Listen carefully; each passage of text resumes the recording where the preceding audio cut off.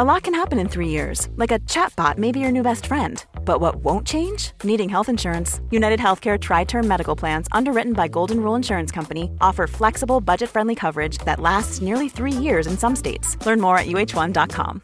Hi, I'm Daniel, founder of Pretty Litter. Cats and cat owners deserve better than any old-fashioned litter. That's why I teamed up with scientists and veterinarians to create Pretty Litter.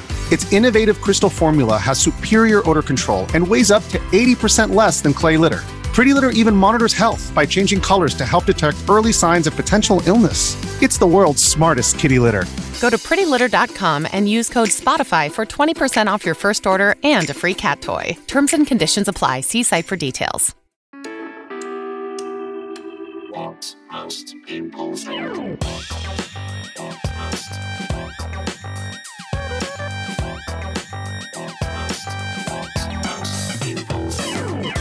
Hello and welcome to episode 173 of What Most People Think, and I hope that I hope you don't mind me leaving this week's episode a little bit later because I wanted to catch the budget. And oh boy, am I glad I did that! Wow, so much fun stuff to talk about. I don't know when. Can we start the managed decline now?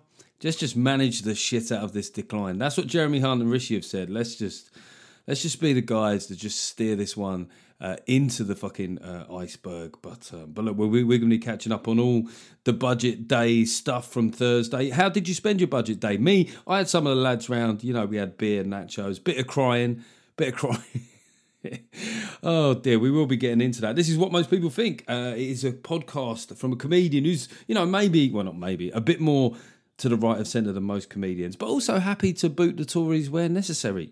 Coming up, so we will be looking back on all the big details from the budget. Later in the show, I've got a brilliant letter from a patron about his experience of non-league football. I thought it was just worth bringing that up. Very funny. And it's International Men's Week, so I've got a guest on for half of the show, the man whisperer called Kenny Marmarella de Cruz. He's been on the show several times before.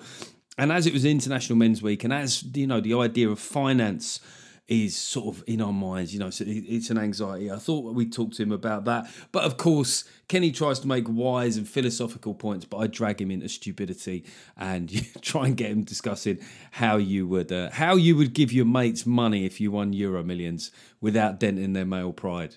He came here to discuss International Men's Day stuff, and I get him into that debate. I'll be interested to know what you think too.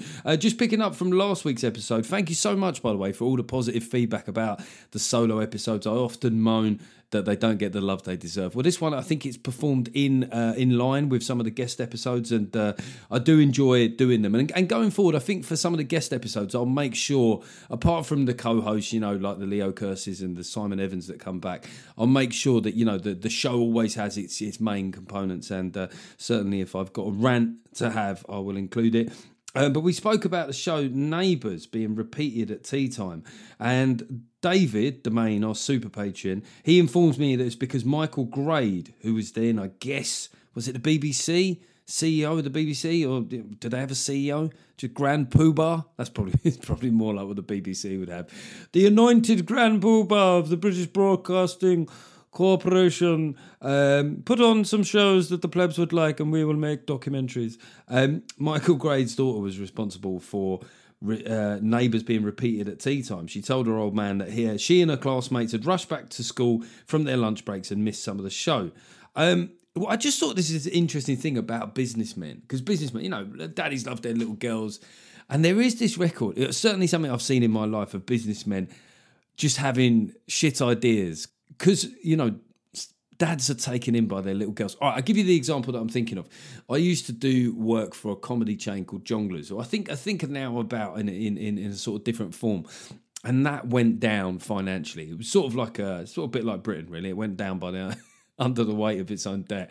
And then it came back like a phoenix from the flames. And they had these clubs, you know, and they were thinking at their board level, they were trying to decide what to call it. And they were sort of thinking, you know, we want it's not just to be comedy, we want it dancing, to be eating, you know, about much more than just a stand-up. And then one of the board's daughters said, well, why don't you just call it highlights? Highlights, like, you know, it's the highlight of the week. And it, like, just because he's got, oh my little girl, Amelia, you're a genius. But it was the shittest name I've ever heard for a comedy club. How can you call a comedy club Highlights? It just sounded like you're going for a cut and blow dry, didn't it? It sounded like a fucking hairdresser's. People just didn't know. Like, so you had all these places where there'd been an established Jongleurs gig for years. And like, you know, it was running for a good 2 or 3 years, and then people go, oh, we didn't know the comedy club was still here. It never went away. But just one stupid fucking CEO, entranced by his daughter, came up with a crap idea. So I wonder how many other times in history that powerful men have made shit ideas because they're inspired by their daughters.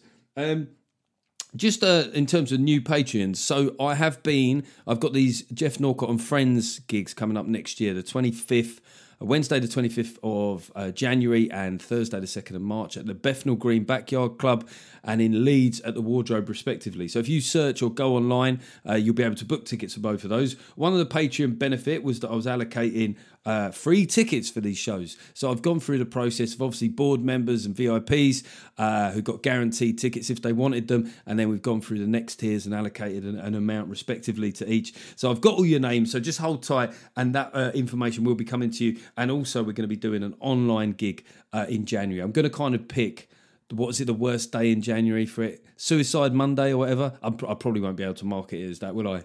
I'll just do some poster. I won't even think about it. I'll whack it up on Twitter if it still exists. So yeah, if I knocked up some asset, you know, one of these images that you use on social media, just called it Suicide Monday, I'll just tweet that. I think that's just a joke. People call it Suicide Monday. Anyway, I'm going to go to the gym and get back 1,000 tweets later. Dude, seriously, are you suggesting people kill themselves? This is what social media's like. Yeah, I know what you're trying to do here, Jeff, but you're really disappointed. You've really let yourself down. You know when they start speaking like they're your favourite teacher. I'm really, really disappointed. You're better than this. Do better. Do better. You think, it's just a joke. I think if somebody topped themselves because they saw a tweet, I think it was probably going to happen anyway.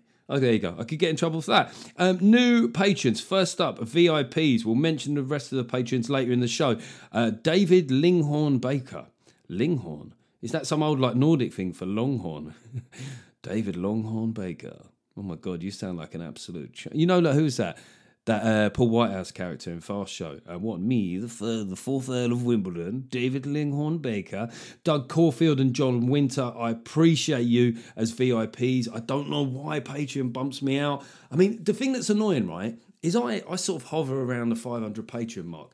If I got to like 600, 650, I could do extra shows, you know what I mean? Because then I could say to my agent, look, you know, the revenue's at this point, not only do we do the weekly show, we do more extra shows. So I don't know why Patreon keep bumping out people, but thank you so much for the people that are checking and making sure their accounts are activated. I think we've got a new patron here, Andrew Wand.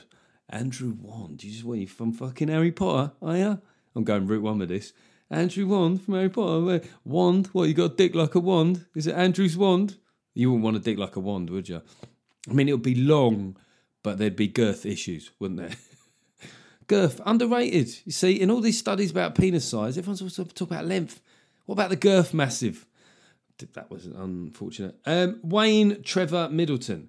I can't work out whether Trevor Middleton is like a sort of hyphenated name there. The Trevors. Wayne Trevor Middleton. I mean, Wayne and Trevor, you're just throwing fucking 80s names at a board there, aren't you? Wayne, Trevor, Craig. Let's just get in the Capri and fuck off to Woolworths. Right, we're going to do a quick thank you and a fuck you before we get into the politics. Thank you. I had an epic week last week. It doesn't take much to keep me happy, but you know, when you get into your 40s, you go out sometimes. Last week, let me talk you through my week. Tuesday, I went to see the AFC Wimbledon, my team. I went down to South London. Always love going back to the Manor. I mean, the thing about Wimbledon, people just think, Wimbledon. You have to understand that the bit around Hayden's Road is shit and will always be shit. I don't care if the fucking one-bedroom flats, there are 400 grand. It's still a shithole.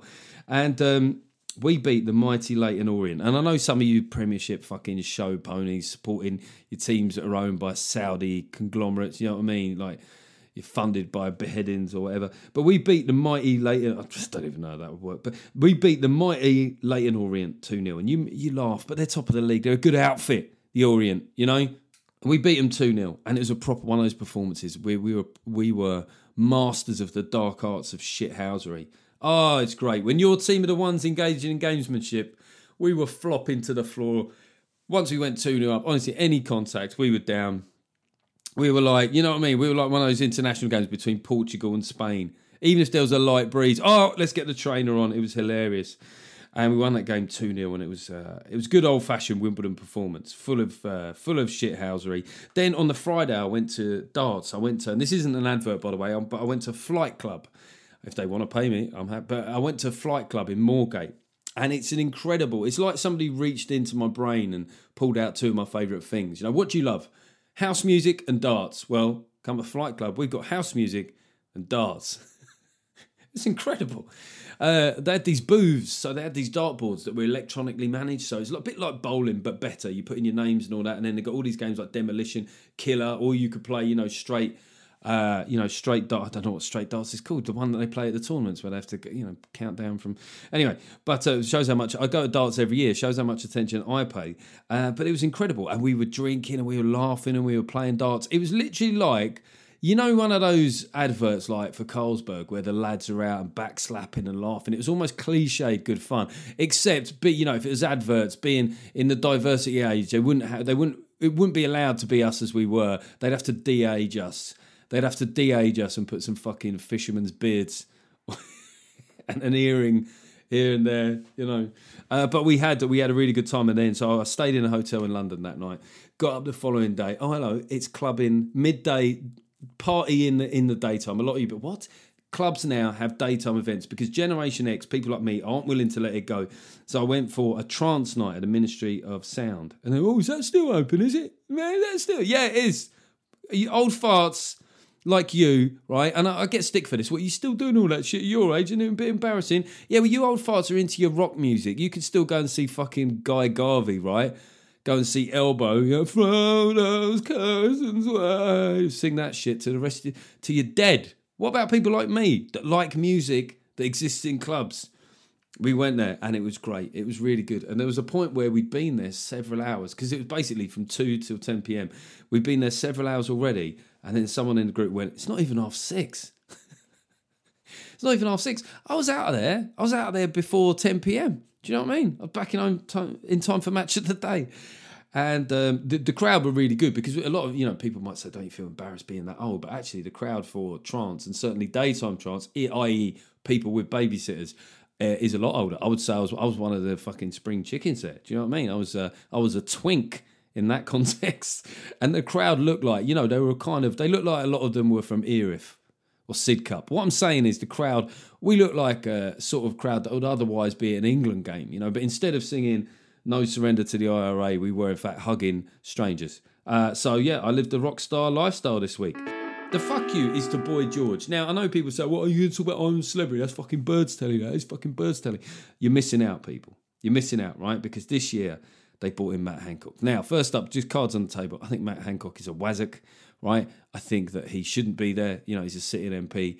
And I hated the way during COVID that he seemed to think he had the power to run our lives. Look, we're going to try and make Christmas happen. Who the fuck are you, Santa Claus? But he goes into the camp, and I was really interested to see how the celebs reacted to him. First up, Sean Walsh, friend of the show, #VoteSean, by the way, is a human being. He sees him and he laughs. Not in his face, but he just laughs. I think that's a natural reaction to seeing Matt Hancock generally, let alone in the fucking jungle.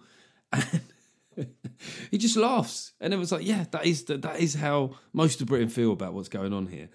But in the camp, there's initial apprehension, right? Because they don't want to seem Tory adjacent. They've presumed that every single member of the British public, because they think social media is an accurate reflection, thinks every single Tory is evil. And there's a woman in there called Charlene, a newsreader. She thinks it's her role to sort of interview him every single day, quiz him about what's happened. And at one point, she did this thing that really annoyed me, which is she was asking him questions. And then when he gave an answer she thought was a bit sus, she sort of found the camera and did a bit of an eye roll, Are you trying to be a meme, love? Is that what's happening here? You're trying to get memed up? Or I'll do the eyes. And you think, with I'm a Celebrity, for all the stuff that actually makes it into the show, how often are these fucking thirsty pricks mugging to camera, just thinking, I hope that gets in the show. I could get a meme out of that. I mean, that is what modern celebrities boiled down to. Are you memeable? Are you memeable? And the one thing I would say is that politics is a hard job. So when Matt Hancock starts doing well at the toss and he shows a bit of inner steel, everyone's like, what's going on? This Matt Hancock, he's a skinny-looking dweeb. And here he is showing no fear. You go, yeah, you know, politics demands a bit of steel. There's a reason why when these people, like when Anne Widdecombe goes on Strictly or In the Jungle or everything, that they do all right, because they work in a job where they know that they're broadly hated, right?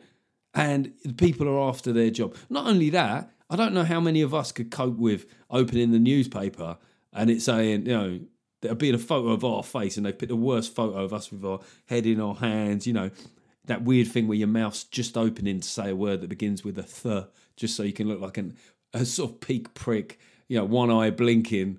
The tabloids are arseholes, aren't they? And it says, go in the name of God now, go weirdo, or something like that. We can cope with that. So most politicians have got more steel than we have. But the celebrities seem to think that dunking on the Tories is the same as being a good person, like individually within themselves. And the worst of these is Boy George, right? Boy George, who's sort of acting like Matt Hancock is kind of like, not just a guy that was health secretary with loads of other pressures and, you know, like trying to keep the medical boards happy during COVID, like he's fucking Goebbels. Do you know what I mean? Like Matt Hancock was just experimenting on the country for a laugh. I know I might have some anti-vaxxers in there going, well, that's exactly what he was doing, Jeff. But and he says some fairly childish things like, oh, I'm not being told what to do by a Tory. And what are you, fucking Rick from the Young Ones? You're in the jungle with some celebrities, mate. Okay, he's camp leader. Why don't you just deal with your context now, rather than trying to play to what you think Britain wants to hear from you? And what's been beautiful is that the great British public, all right, are fair in the long run. I think we're fair. And Hancock did get a lot of stick initially, but bit by bit, people have sort of gone, you know what, Boy George, okay, you're no saint either. Didn't you do time? You did time, 15 months for the incarceration and beating of a former lover, right? And so one of the girls in camp, Scarlett, she questions him about this. He looks fucking shocked. The guy that's been quizzing Matt Hancock every other day, right? She sort of, how dare you? I'm Boy George. Do you really want to hurt me? I'm Boy George. And he sort of starts playing it down. You know, well, look, the thing is, a lot of people said I chained him to a radiator. It wasn't. It was a wall.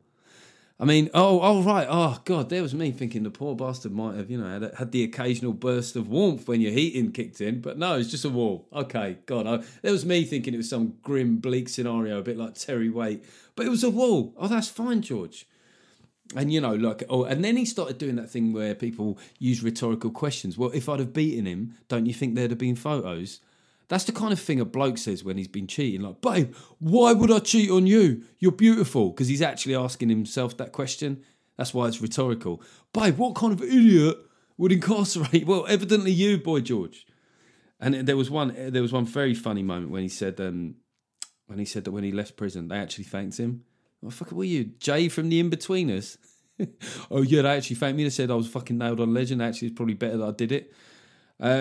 So I think what's happened is the anti-Tory vitriol has gone from people thinking that they're governing badly to that some people getting the impression that the British public perceive every single one of them to be fundamentally evil. And while I don't think that Matt Hancock should be there, I wonder if, weirdly, the work that he's doing is at a time when there's a lot of anger about the budget. Is he sort of unpicking? People are thinking, oh, maybe a lot of them are just prats. Okay, speaking of politics, let's get in. Before we chat to the man whisperer, let's have a quick recap on the budget. We'll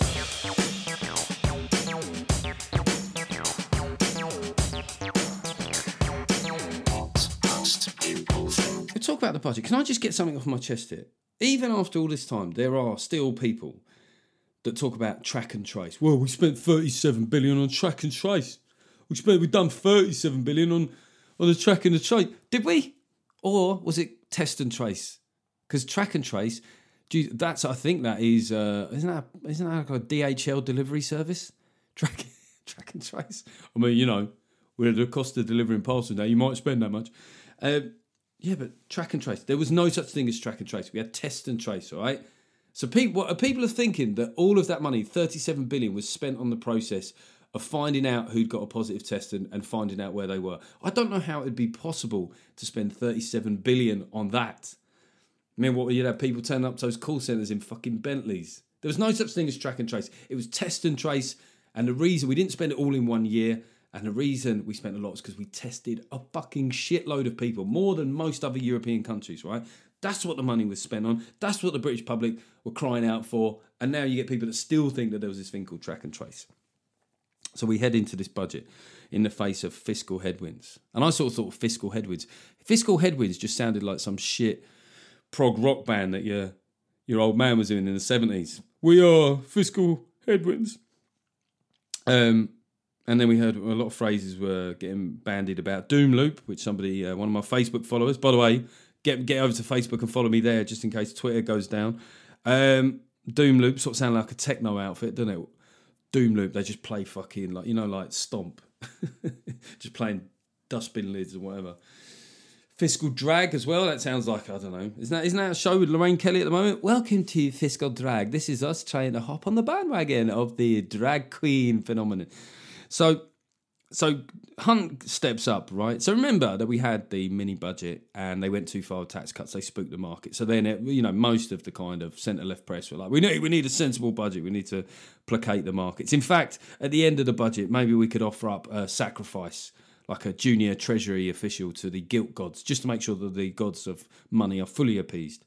And he gets up and he sets the context, right? So what happened was that there was a pandemic, right? All of this is undeniable. There was a pandemic. We paid money for people to stay at home, right? We paid it at a rate that was generous, even in comparison to the French. I think they paid 70% of wages. We paid 80%, right? And then employers made up the rest. So people got 100% of their salaries to stay at home and, didn't have travel costs and stuff. So there was, the government took the brunt of that. And then, then there's a war. I mean, that seems relevant to me, but evidently not to some people. There was a war. And then, there's an energy price spike, there's inflation, and the government have paid a lot of money to support households on that. Now, and then he delivers this budget. Now, firstly, if you accept its purpose, right? Now, I kind of hoped with Liz and Kwasi's mini budget, it was a shame that they went too far because I agreed with some of the principles on it, i.e. that you want the economy to be competitive, attractive to business, promote growth, all that sort of thing. But then they started giving it the big end. You know what? Abolish that, yeah? Well, name me a tax. It's gone, mate. Consider it gone. And so then we have this massive overcorrection to the idea that the pundit class seem to think that we need to go 100% the other way. So if what you wanted was a balanced budget which struck a line between tax rises and spending cuts, then this probably was it, right? If you look at the main things, benefits and pensions went up in line with inflation. There was a raid, to use Daily Mail language, on higher earners. Threshold went down from 150 to 125 grand. The windfall tax was the principle of it was extended to people that generate electricity that have somehow escaped it hitherto. So that was a good adjustment. Dividends, basically, the allowance for dividends is basically now non-fucking existent. I mean, this is what's interesting about the Tories, and the perception of them a hard right. Under New Labour, dividends were more or less unlimited. You remember that? It was like the fucking Wild West out there. You had one of your mates that worked in IT. No, it turns out he's not. No, he doesn't work in IT. He's a fucking company. He's just fucking minted. Just because he's the only guy that knows how to restart whatever in-house weird system he had, like Adage or Whitlock. Oh, God, Whitlock's gone down. Whitlock, let's get the millionaire from IT. Ken, Whitlock's gone down. All right, just no one touch it. Only I know how to do this. And the price of that will be a tax-free dividend of 100 grand. So this is what they all screamed for, This was what they were screaming for. Benefits up in line with inflation. Remember, not too long ago, that was a big debate. They thought it wasn't going to happen, and it's happened. And there was very little in the way of that being welcomed. And just the lack of context throughout this was incredible. The effect of COVID. You had fairly mainstream pundits talking about wanting zero COVID. They wanted harder, longer lockdowns. And now they want to stroll on from the scene of the crime. I mean, in terms of the actual budget itself, in terms of what he said, it was fairly dry, but a couple of things I picked out was that Hunt said he paid homage to successive Tory education ministers. I think, given that you're sort of on your 12th one in the last year, I would have left that out, mate. Do you know what I mean? I think the Tory education ministers have been changing faster than the price of Lurpak, right? Just don't mention that. If there was one post that you wouldn't mention, it's that. He was not funny, Hunt, at all, because weirdly, budgets are, for some reason, it's expected that there's going to be a bit of banter, right? And Hunt was a bit dry. There was 30 minutes until the first gag, which for him I think is still a decent gag per minute ratio. But he's the kind of guy that enjoys doing stuff like this, right? He gets off on this. You could tell he was, I'll be, where's my scythe? Bring forth my scythe. Change that fucking tax bracket. You know what I mean? He's the kind of guy, in an office when someone's got to get fired, he's like, I'm free. I think the Telegraph did the best headline. A lot of the headlines were a bit screechy, but the Telegraph sort of said it was Osborne rhetoric, but a Gordon Brown budget. I mean, this feels like I had a couple of people on Twitter saying to me, Jeff, you voted for this. Yeah, I mean, the vote in 2019, if you think about everything that's happened since then, it feels like a fucking lifetime. But if you want to say, own this is on you. What, in the same way, what did people who voted Labour in 2001, did they own the Iraq war? I think it's weird when people do that. I think when people say stuff like that, what they're essentially saying is, I find your politics annoying, and in this moment, I wish you to feel shame and regret. But I feel like this was, with its kind of promise of future spending cuts and its sort of attack on high and middle earners, it feels like this is the budget that Labour would have done in 2010. This is like, you've got two parties kind of fighting it out as to who can be the most new Labour. Jeremy Hunt is even bringing in like new Labour advisors. Was it Patricia Hewitt's advisor or someone? Fucking lead singer of D Ream? Who are they bringing in? Are they bringing Noel Gallagher? Is he back at number 10? What's going on? And then Rachel Reeves, right? In terms of what she can say in response to opposing these measures, it's a bit tricky because they're kind of exactly what Labour have done, more or less. We had a few examples. I think Wes Streeton did the line that I always look out for. He said, well, yeah, it's a good start, but it could have gone far enough, which I often think is the opposition's coded way of saying, fuck, there's some good stuff. That was a good budget. Or that, yeah, that's what we would have done, more or less. But she gets up, and so instead of opposing things, she gives a sermon about how we got here. Forgetting that the Labour Party were probably a bit more aggressive in terms of how long we should have locked down for COVID, wanted more money spent on the energy price guarantee, all the things that have cost us money and created this gap in our public finances, they were generally more in favour of. But they make some fair points about growth that have been, growth's been low for a while. And of course, the Tories did come to power as a coalition when there was no money left. But the truth is, no one wants to fucking hear about that now. No one cares. And there was a good line in there from Rachel Reeves. She said, are you expecting us to party like it's 2010? That was funny because 2010 is associated with being the absolute start of austerity. It was a good line. She murdered it a bit. And, thoughts and prayers to the special advisor that wrote that and was waiting to see it zing in the House of Commons. But it passed for very little. And there must be fucking... It must have been a frustrating... Yeah, Rachel, you did... Yeah, that line, it was like, it was supposed to... That was like an emphasis line, but no, really, no, other than that. I mean, totally, you nailed it, sister. And so we come out of it with this... I kind of thought, initially, well, that is a sort of balanced budget, I guess. It's pretty depressing. I mean, the thing that really seems to have stimulated the debate is the forward projections from the OBR about the squeeze on living standards, real terms fall, and what your household income is worth. This recession that's going to happen over the next couple of years. I think all of that people are right and justified to be angry about that. But in terms of how most people are going to react to this in the short to medium term, I think people will be surprised that, people on benefits, which includes universal credit and pensions. I mean, a 10% rise, I know that inflation is this month at 11, but it will fall back because October was the month where our energy bills went up. If you are somehow managing your budget and managing to spend less than comes in while you're on benefits, if you're somehow managing to do that and you get 10% rise, your situation will either remain the same or improve a little bit. And I think that'll be...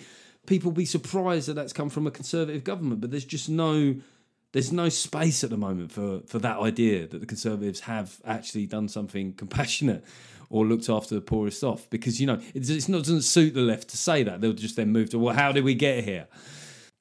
But I think that what we're looking at here is a long, shallow recession. It just sounds like the equivalent of bad sex that goes on for ages. Everyone's been in that situation. Well, it's still happening. I don't really know where this is going. That kind of sex where the woman has to go, you okay? You gonna... We close to wrapping up here? It feels like this is done. Anyway, have I got that miles out? Is this the fucking Tory shill, Norcott? It's not about being a Tory shill. I need to believe that things are going to be all right. I have a pathological need for things to be all right. And that's the Tories' biggest mistake, is when you deliver, parties have to offer a little bit of hope, right?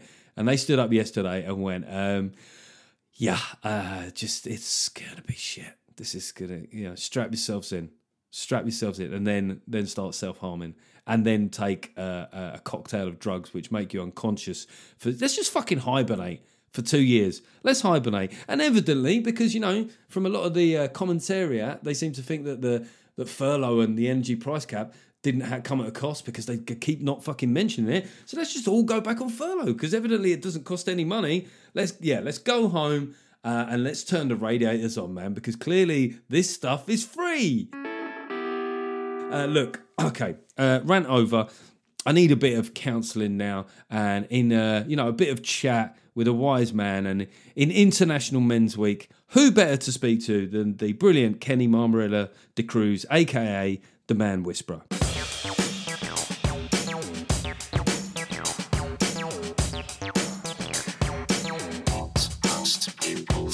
So, I'm glad to say rejoining us on what most people think is the Man Whisperer, Kenny Marmarella de Cruz. Kenny, welcome back to the show. Thank you. Good to be back. Weird times. They are weird times. I mean, we were just talking before we started recording this about, the fact that this is a very sensitive time politically, economically, and that comes on top of, lockdown and COVID, in inverted commas, finishing. But I don't think a lot of us are taking into account how unfinished it would feel. Yeah, so many people are still there, if not physically, emotionally. And the weird thing about this year is we're not on lockdown. And I think people have got used to knowing the boundaries and the rules, and this is how to operate. But it's like, is it safe to go out? Is it who to trust? Are my finances safe? Is my family safe? Should I have the heating on? Should I go to Waitrose or Aldi's? How do I protect my wealth and not tell people how much I've got? How do I show people that I haven't got so they're more generous towards me? Yeah. God, yeah. I mean, look, you say what you like about lockdowns. There was a certain simplicity about life back then. You joined us in this week of the highest inflation for 40 years. Everything does feel like it's been the highest, whether it's been weather, inflation, war. There's a lot of, it's a time of plenty, but not necessarily in the right way. You have your men's groups. You speak to a lot of fellas and offer them kind of support and mentoring. What is the chat like at the moment in those groups? How much is finance coming into play? For the first time, it's front and center, where people are talking about how much they've got, and the shame about it and how to share it, or how little they've got and the shame about it and how to survive it. And it's not so much wealth or lack of wealth. What people are exploring is their relationship to what they have and how to navigate safely and sanely, and so they're connected with other people rather than every man for himself. But I've never known fear like this before, especially around personal security, family security, and money. What you mean, like people thinking it's going to kick off and we all need like a Kalashnikov under the bed? Totally. Absolutely. But we do think in these terms, and is that a sign that maybe men and women process financial anxieties differently? Is that we see our role is right. If the shit hits the fan and the roaming mob come into view, I've got to at least be the first one to die, let alone, sort of defend the property. Yeah. Well, do you know, male instincts provide and protect. Sadly, also male instinct is go into the head and fix it. And sometimes it's unfixable. And when men go in the head and try and fix it, men can go bonkers. And that's where drink, drugs, and dodgy behavior can come in, or over checking out. These days, it's not even porn. People get over their porn addiction and get into YouTubes and conspiracies and ways out in crypto and God knows what, looking for solutions. And then the algorithms, if their fear and their minds don't get them, the algorithms will. That's interesting what you say. I mean, you're saying there that porn is one thing. I mean, I guess maybe you're dealing with slightly older men that their libido isn't what it was, but so they need. So instead of porn, they're going to 3-hour long podcasts about the deep state. Well, the podcasts very often are a replacement for friends. So I can choose the people I want to hang out with, and they can inform me. The porn very often is, this belongs to me, or I'm horny and it needs to get out the way so I can engage in life, or I'm lost and depressed, etc., and it's a bit of comfort. And it's the younger guys as well. They kind of get over it, maybe take the edge off, but then it's really weird, from porn addiction to YouTube addiction, or porn addiction to podcast. Usually it's YouTube rather than podcast with the men that I speak about. But it's, what do I need to do to escape the unfixable? So that's an interesting, that's where it is.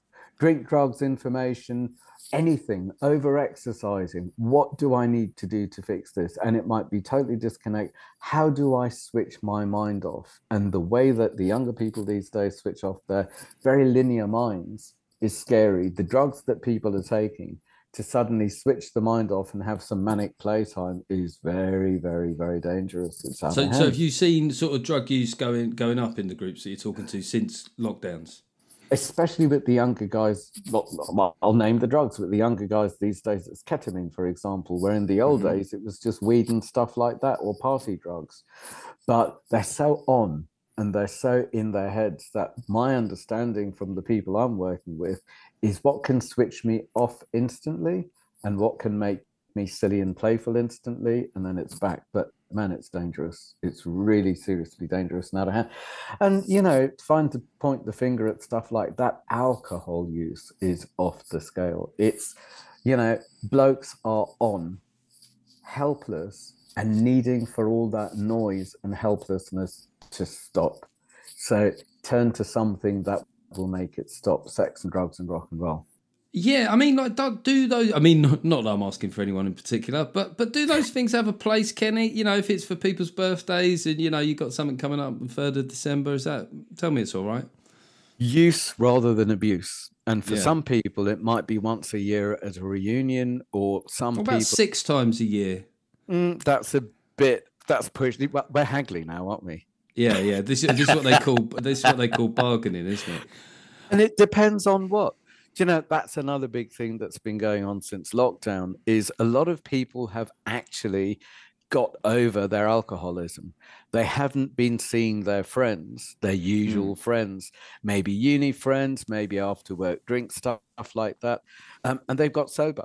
And then they kind of like looked around and thinking, well, what did I used to do hanging out with them, getting pissed all the time? And it's like, people are needing quality rather than same old habits. So it's weird how people have actually sobered up during lockdown, because they haven't had their mates to get up to no good with, and they've moved on. And so many of them, you know, there was one the other day, he used to be a right pisshead every few months, going out with his uni mates or these mates or that. He can't do it anymore. He's a father, he's doing very well with his work. It bores him. He's outgrown it. Some people don't move on because uni mates are the only mates they have. Some people, it's like, I can't do it. I can't sell out. I can't be, I don't know, abusive or take the abuse anymore. I don't find it funny anymore. It's just... oh, you mean like the banter, the lads thing? Exactly. I mean, banter doesn't have to be bullying. It could be clean, hilarious, you know, straight between the eyes banter without anyone having to be the victim of it, really. Conscious banter's where and it's sometimes at. I mean, when someone's really a victim, though, that is objectively fucking hilarious. I mean, if just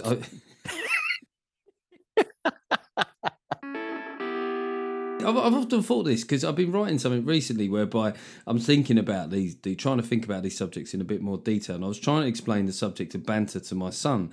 And so I sort of said to him, well, because he had a bit of it in the playground. And I was saying, well, the thing is, son, it's the lads, you know, they're testing you out, seeing if you can withstand the onslaught. And everything I said did not sound like fun.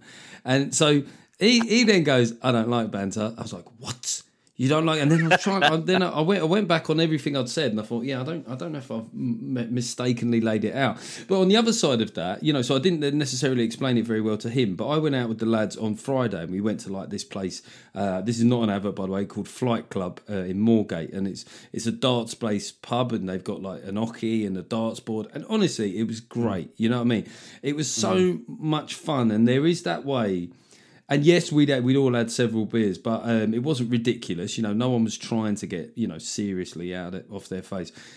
And there's just something you get from that situation that it can be sort of refreshing. I got up the following day and I felt a bit hungover, but in a good mood because I felt that something had been kind of purged. Almost. In a way, it's worth its weight in gold because it presses the reset and it's like, I exist. I've got friends. We had a laugh. That's what life's about.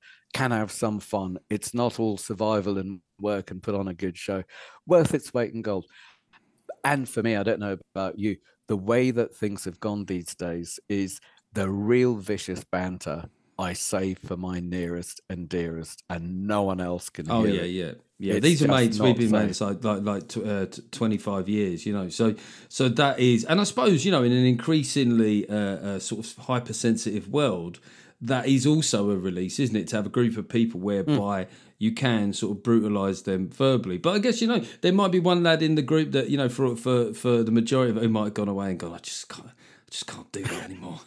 I just cannot. Or budget it, out of the WhatsApp group a couple of times a year, whatever it is, if it works, as long as these people are close enough that you can say, do you know what?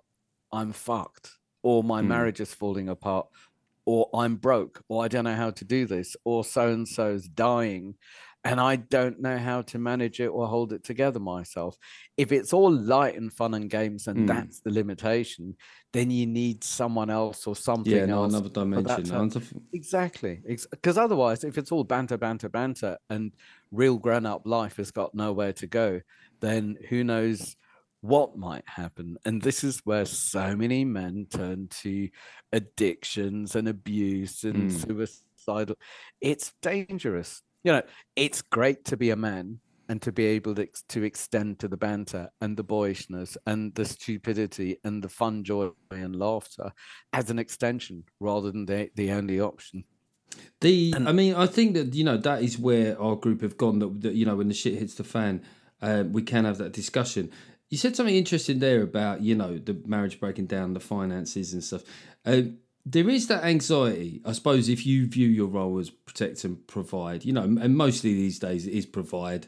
Most of us aren't having to stand outside our front door with spears. Do you know what I mean? Like we, thank God, I'll be an absolute shit hunter-gatherer. I've always thought that. If I was a hunter-gatherer, my family are eating muesli, mainly. You know what I mean? It'd be all the gathering bit, once you feel, the problem with inflation, right, is it just makes you poorer without you having done anything. Yeah. So it does play into quite serious male anxiety of just inertia or regression, right? Of whatever status or wealth or situation you're in, you've fallen from that slightly. That activates something, the feeling of getting poorer. And then on the other side, it's the idea that if I'm not useful in that way, there was an old phrase my mate's dad had where he said, "When poverty comes through the door, love goes out the window." Is that something that men harbour more than women? I don't know if a woman loses her job, does she ever think, "Well, he's going to leave me now because I ain't got a job"? Whereas men are more likely to think that. Do you know? I've found more and more men are sharing their wealth, helping each other out, telling the truth about the dosh. In this country, when in the early 70s, I was brought up in West Wales, and it was one of the poorest places in Europe then. And everyone shared. Everyone shared fish, potatoes, apples, rabbits, whatever was going on. We shared.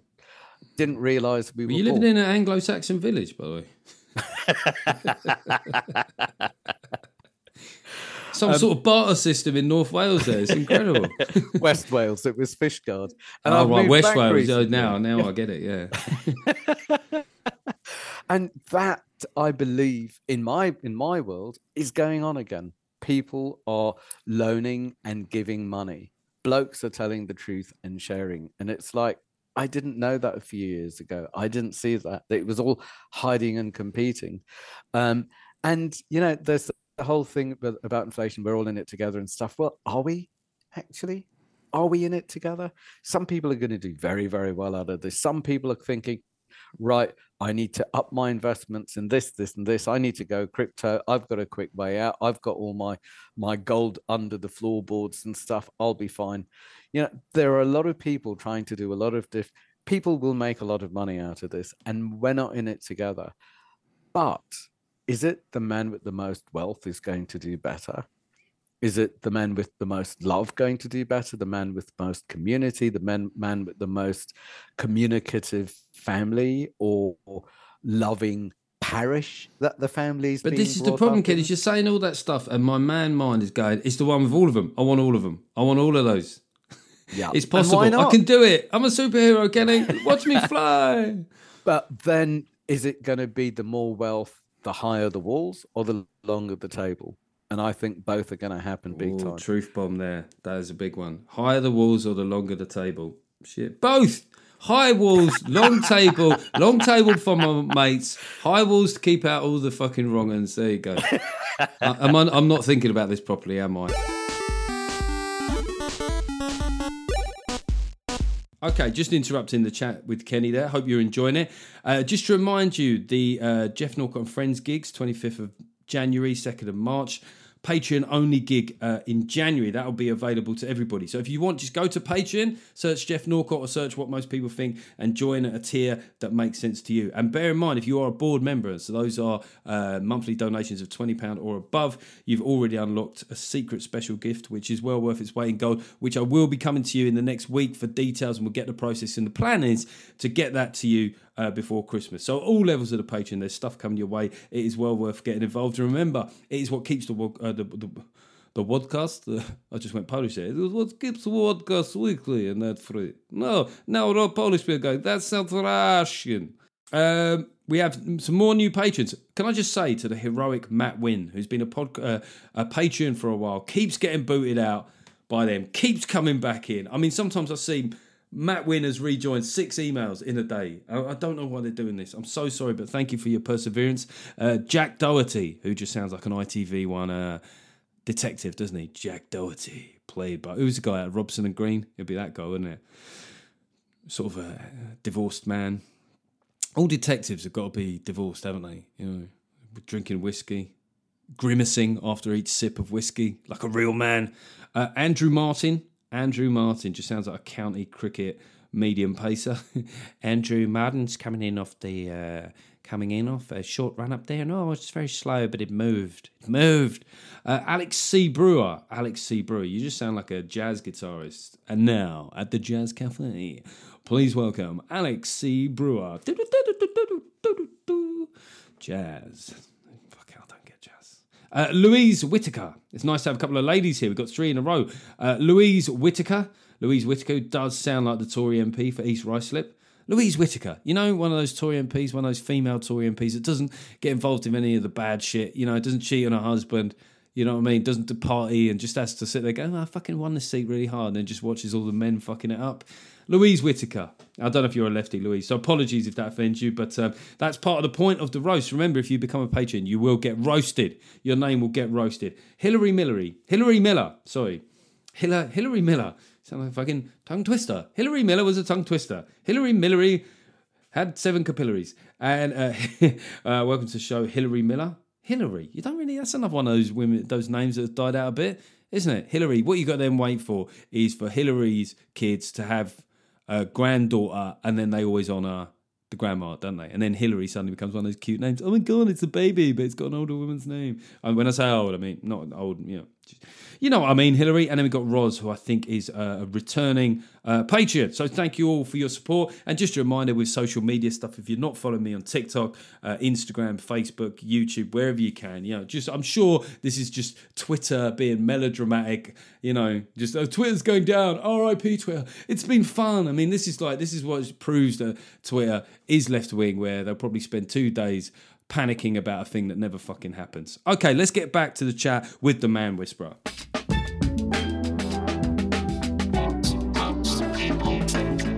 I suppose there is in me like a lot of blokes that weird tension between catastrophizing and blind optimism. You know, the sort of hero fantasy whereby you sort of think, well, everything's going wrong, but that if push came to shove, you would find a way. Is that like a sort of male instinct? I would do something. One of the guys has turned to prostitution. He's found a way. One of the guys in your groups? Yeah. Wow. And I know women who've turned to prostitution in order to provide for their families. I guess a lot of people in their jobs, they would call it prostitution. They hate themselves. They hate who they turn into. They hate what they do, but they want to do it for private education or to pay the bills or whatever. So I don't blame people wanting the best for their families and keeping things safe. And I fear what people might turn to and turn into. I mean, yeah, it's serious. I mean, I don't want to, part of the reason I'm making glib comments is because this week, with the budget coming out, which which will be out and I'll have spoken about earlier in the show, we know that whatever the content of that was, we're all going to have, most of us are going to have a bit less money. Now, some of us got wiggle room. That's the big difference, isn't it? Some of us have got wiggle room. So you're right, the difference isn't the same, but even like you alluding to earlier, that those people maybe feel guilty about it or since it's really interesting. There are also conversations about how can I share it? I have Dosh. How do I share it? Who do I give it to? How do I do this responsibly? How do I do it without disempowering people? And this goes down to the kids. I train boys to hold groups at a posh school, Wellington College, and they're in their teens to hold their own groups. And there are two things that they said in groups that really surprised me. Number one is, have I missed the boat? Am I too late? Have I not been quick enough? And already at that age, they're thinking they've missed the boat. Number two is, how do I do some good? How do I pass it on? How do I take care? And these kids are wealthy. And most of them haven't been really around any poverty, but there's a certain consciousness already. People need to know who to trust, where to channel the money. Well, this is an interesting dilemma that me and my wife often talk about, is the Euro Millions fantasy, right? Everyone has the one. You win 120 million.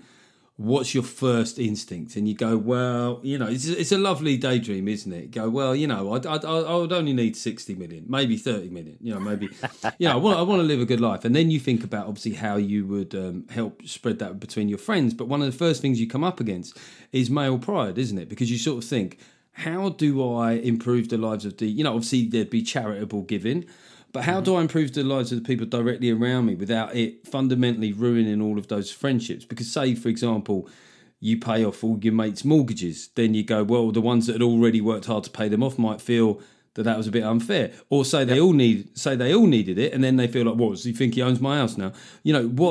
Immediately, male pride. Do I have to be nice to him now?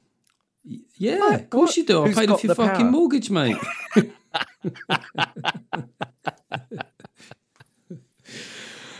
Would there be a way around? Would there be a way that you'd have to make donations to your friends' kids, essentially? That would be the only clean, moral way of doing it, wouldn't it? They still have to be good to you or nice. It's like, how can this be clean and unconditional like it never happened, but it need to be anonymous or something? Yeah, but then suddenly all your mates had an anonymous gift from fucking Uncle Buck. And you'd have to pretend that you had it too. and you've got power boats and jet skis. You go, oh, that's weird. I guess he just liked me more. There is I've never come to a satisfactory answer in my mind of how you help. It's easy to give money to charity, right? If you've got it spare, that's a very easy process. How you help people closest to you is a much more difficult question, right? Yeah. And it's interesting because I feel what we're talking about here as well is power. Who has the power? Will you be empowering them or disempowering them? Will it set up a different contract where people have to treat each other differently somehow? And do they actually want it? because maybe they would rather earn it themselves, or they feel undeserved of it, or they would rather you gave them tools rather than something where they could empower themselves. I think it's very different for different people. And last night, it took a big chunk in the closed group that we were sitting in, talking about some are wealthy, some are not wealthy in this closed group. One's very wealthy. People wouldn't know. People don't know. And how can I be part of what's going on and part of this group?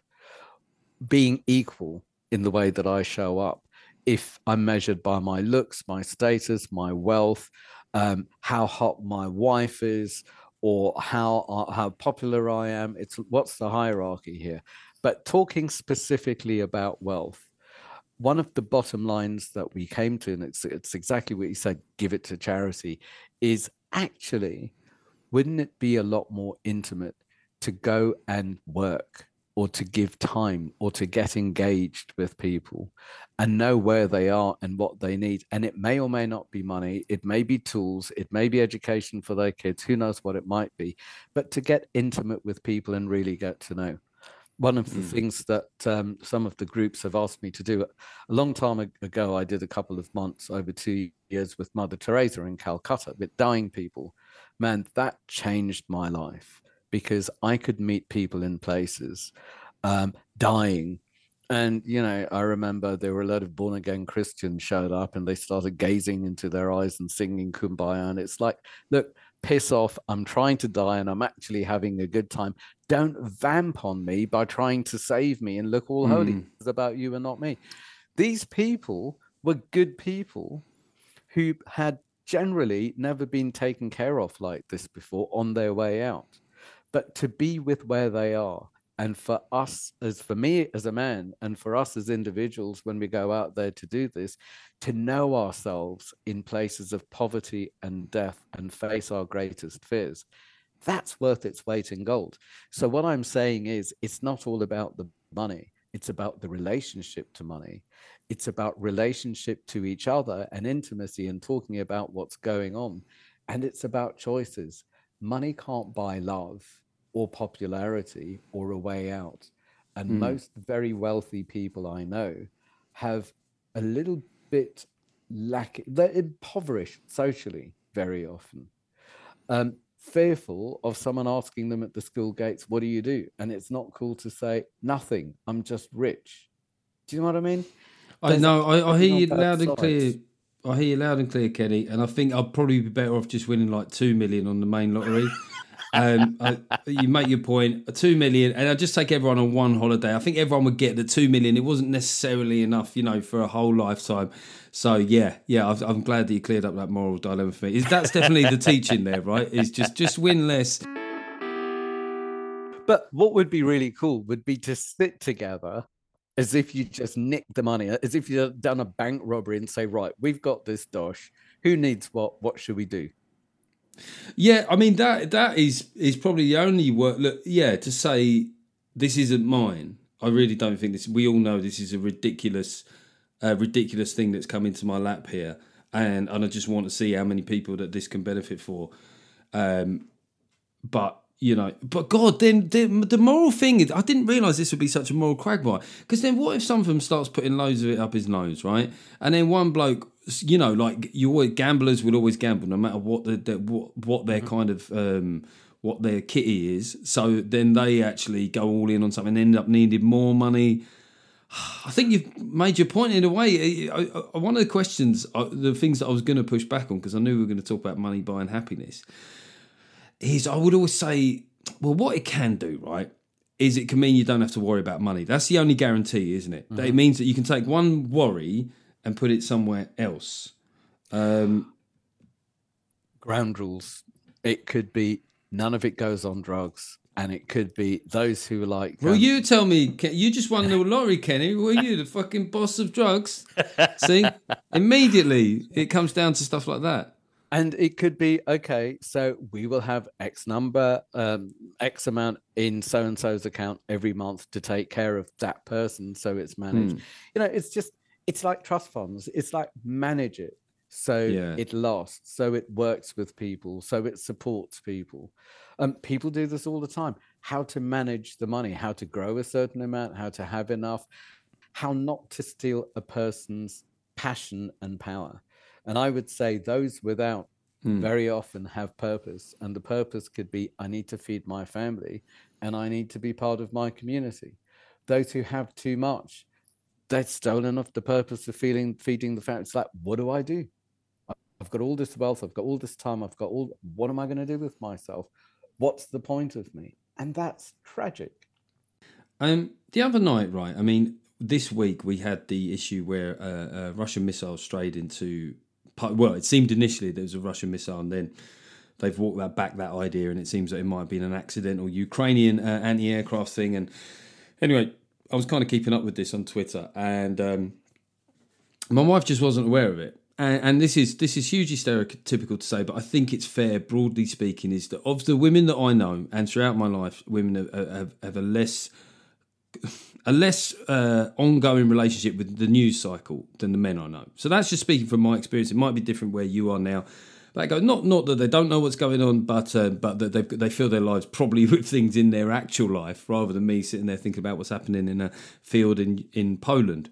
I'd say this comes down to protecting again, looking for trouble, looking out for the bully in the playground, looking out for the jibe that's going to come from somewhere. It's like an overactive protector. Boys have needed to survive. And that survival instinct of who's going to attack me, who's going to humiliate me, who's going to nick my lunch money, who's going to whatever it is, it's just there. And I would say this is one of the glorious things about testosterone is it keeps us sharp, it keeps us quick, it keeps us on the ball, and it's looking for trouble. If life is dedicated to looking for trouble and finding trouble and fixing trouble, then we're in the wrong groove. Because then it's creating what needs to be survived. But if there is a man present inside of us, rather than just a scared boy, then that can be information from the inner protector to the man in the center, present and connected, here and now, who's able to use that information rather than run on fear and adrenaline. So to clarify that, you sort of mean that it's the boy that gets anxious, right? It's your inner boy that gets out, and maybe the man could go, look, realistically, statistically, of the most dystopian, negative interpretations that Rolling News are putting on this, the likelihood of most of the worst stuff is remote, right? Say whether it's blackouts, when they use things like reasonable worst case scenarios, people often miss out the word worst case, and their brain hears reasonable scenario. Yeah. So you've got to trust the grown-up man within you. Sorry, I'm immature. I say the phrase like that. It makes me laugh. The grown-up man in your soul to be able to sift the information I get, and not fixate. To hear it and to choose what to do with it. Because it's information. It may or may not be true. It may or may not be a warning. So it's like, if I'm present and connected here and now, forget about man or whatever. If I'm here and now, rather than spooked by the past, or fearing and fantasizing and fixing the future, here and now, what are my options with this information or with this feeling? And it might be, right, I need to breathe and get here because I'm in panic. I need to order a load of pasta and I need to get some, whatever it is. And there are a lot of blokes at the moment. Crossbow. Sorry, just came into my mind. Crossbow. And it is that way. You would not imagine how many men I know who have got maybe protection rather than weapons, but loads of rice and nuts and supplies, as if we're going into war and there's going to be fallout. And why not? But does a part of them secretly crave that situation? Because I suppose you must go, look, every time in my life the news have said, whatever the news have said is gonna, or whatever the worst case scenario they've suggested, it's always fallen somewhere in that. Is that just a part of how they power themselves to keep, like you say, keep yourself on your toes? Just generally is to be fearing the great chaos. I would say good to be prepared. And there are some men who will build up and build up and build up this energy that they need a war. And they'll go out and get pissed and create a war, whatever it is to relieve or they'll go to the gym and work this war energy out of them. This is energy. So it's like, it can be creative energy. It can be destructive energy. And a present and connected man can choose what to do with the energy. One who's not, it's going to eat him away. He's going to inflict it on someone else. He's going to go on a binge or a wankathon or a picking fights or a God knows what to let this energy go somewhere. So for me, it's like own the energy and choose how to wield it rather than let the energy own you and then funny ways of holding it or leaking it out. I mean, given that you said wankathon and ended with leaking it out, I mean, you cannot possibly expect me to not make a joke. And also, wankathon, before you said that, I was originally thinking about telethon and those kind of charitable phone-in things like that. I mean, that is one way of making money for charity. What most people think. Kenny, as you know, I will never be fully mature enough to just. But the things that you say, I think that they're so pertinent right now, and I think some blokes.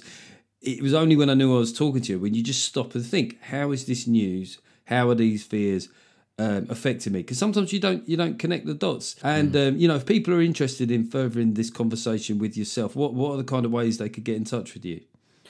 themanwhisperer.co.uk. For me, mensgroups.co.uk for the groups. Since lockdown, we've had groups on every single day because blokes need to speak things out. Otherwise they'll act out. So yeah, they've been on since lockdown every day. I think it's still by donation or 10 quid a month or something or other, but speak it out. It's like name it rather than shame it or blame it. And it's just sad when people are crippled by shame and step back out of life. And blaming, it's not going to go anywhere really. Time to get present and connected and choose how to step in power and empower others and live a good life. Well, I mean, I say, £10 a month. That I know that some people financially, things are tight, but that seems like good value. And having sat in on some of these sessions myself, I think they're very productive things. So I'd recommend, people if they're feeling that need to name rather than blame, shame, or maim. Name rather than maim. That would be one for the more extreme groups. But listen, Kenny stock up on pasta. Stock up on the pasta and the Kalashnikovs. Kenny Marmorella de Cruz, a.k.a. The Man Whisperer, thanks so much for coming back on What Most People Think.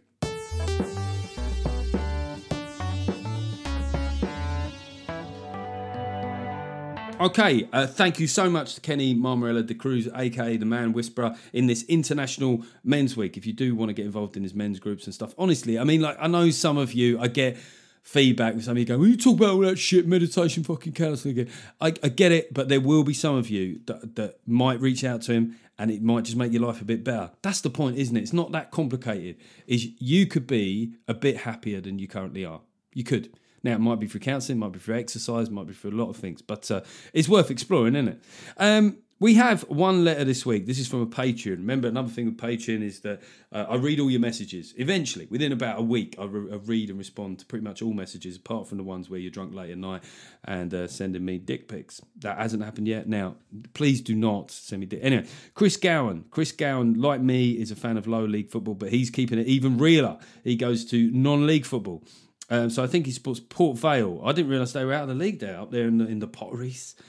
Potteries is just something you want to say in a West Country accent. Out there in the Potteries. But it's not that at all. It's more like the Stoke accent. Robbie Williams up there, Port Vale.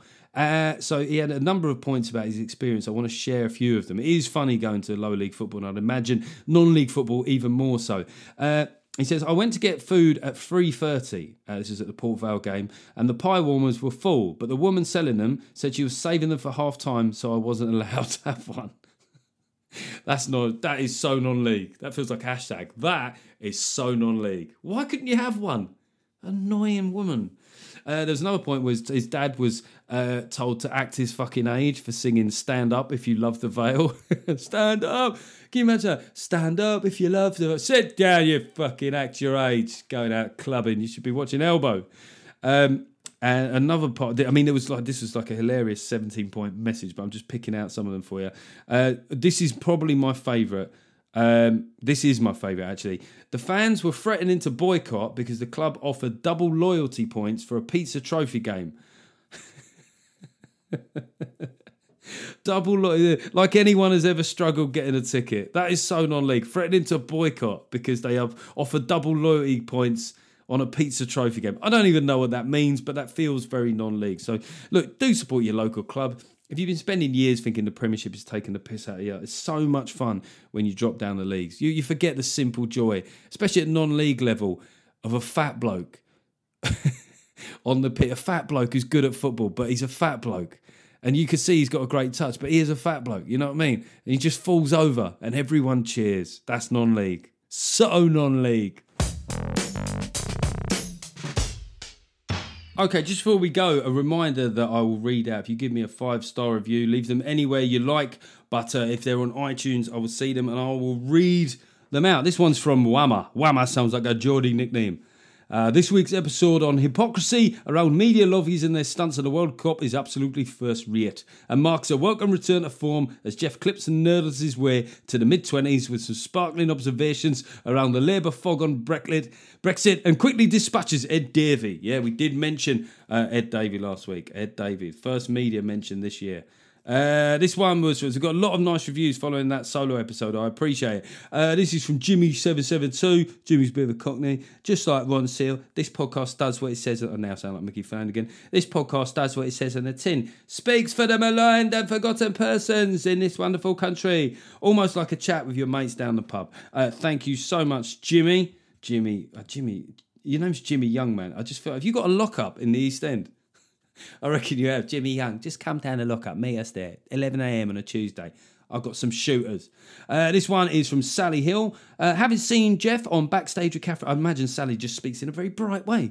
I sought out his podcast to hear more from him. I don't agree with everything he says, but it's refreshing to hear his views from outside your own echo chamber, and they're always well explained and thought-provoking. Well worth a listen. Listen, Sally, that has been a true liberal, Sally. Getting outside your echo chamber. This is from RJ Sparks. RJ Sparks, an old school garage MC. I love Angry Jeff venting about the World Cup, but worried about your blood pressure given the state of the NHS. Keep it up. Michael McVeigh, what are you, a fucking action hero? Best episode for ages. The Tubster. I love it. You've got a nickname that I presume relates to your own body shape. It's all right. No, it is. It's pretty good. That's a 5-star review from the Tubster. I'd love to be in a relationship with you. How's the sex, darling? Yeah, it's fine. Yeah, it's better than not having sex.